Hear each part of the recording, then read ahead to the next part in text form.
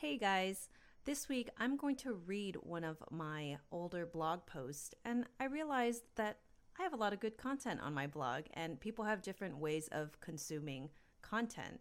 And this is also going to save me time from creating new content. I can just read some of my old content to you guys on these short form podcasts that I'm doing right now. So this week we're going to talk about 4 important things you need for healthy long-term relationships. I like talking about friendships because friendships set the tone for all your intimate relationships, including romantic. Looking at my closest long-term friendships of 20 or more years, the reason we're friends is not because we like the same exact things. While we have some interests in common, the way we approach many aspects of life are completely different. Different life experiences, different emotional responses, different coping mechanisms. The reason we've been long-term friends is not because of surface level interests, but because of 4 core components. Component number 1, mutual respect. We give each other space to do things our own way. We ask questions and don't push our ways of thinking onto each other. For example, if one of us thinks it's unsafe to let a toddler go down the stairs on their own, the dialogue would be, Person A, are you sure you don't want to help her down? Person B, no, it's okay. I want her to learn. If she falls, she'll know better for next time. Person A prefers to assist toddlers going down the stairs and not let them fall, but she says okay. She does not try to push her parenting ways onto Person B. Both parties respect each other. Of course, there may be some things you discover about someone that are out of your value system. Like if you truly believe someone was doing harm, that is when one may not respect someone else's decision. This is why self-awareness is important. Know where your boundaries are, know what you respect and what you don't. And I'll give you guys a little example of something that I learned that I don't respect, which is people who are habitually late, because I take that as you don't respect other people's time.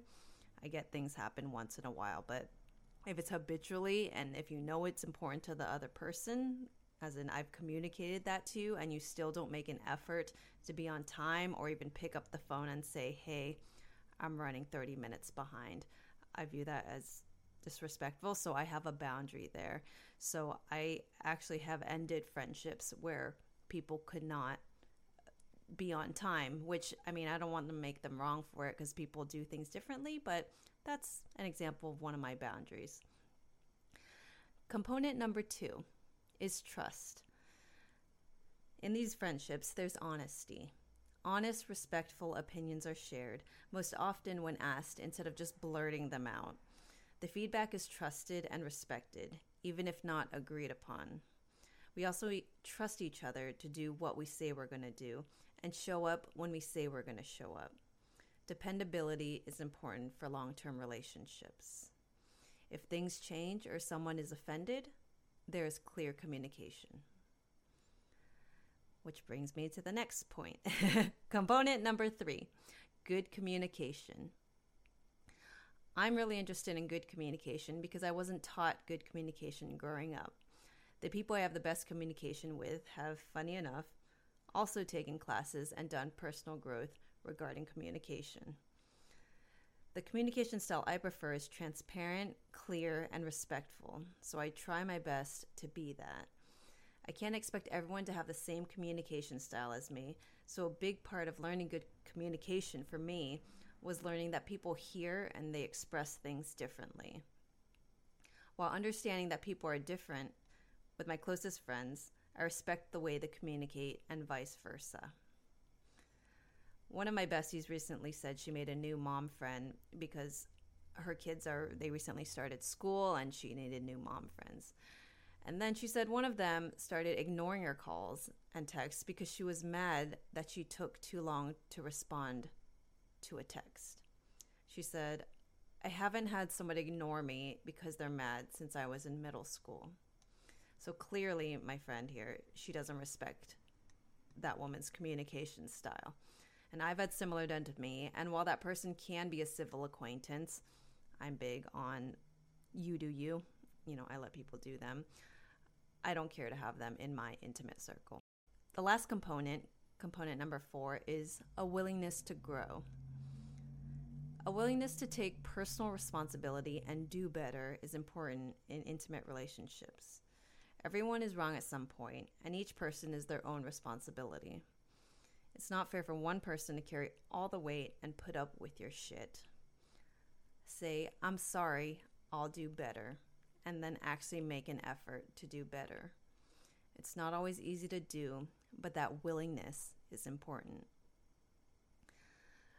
My conclusion is that if you want to know who a person is, look at their closest circle of friends.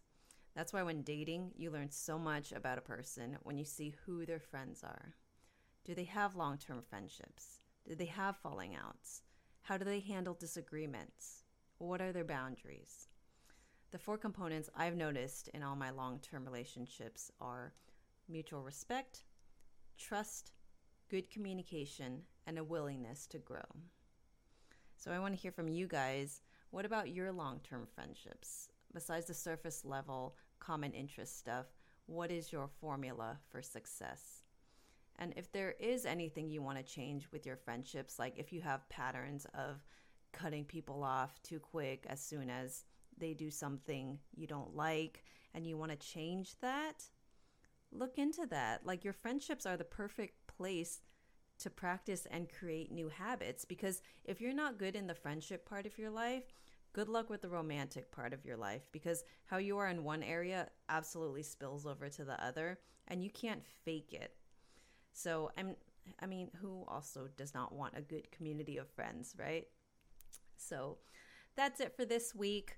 Let me know what you think, or if you think it's really annoying that I'm reading off my blog posts for these podcasts. I want your feedback, and I listen to you guys. So you can message me on Instagram. My Instagram handle is cchang&co, or you can always email me through my website, which is christinechang.com.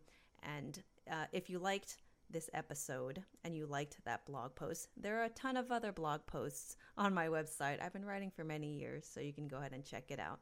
I'll talk to you next week, guys.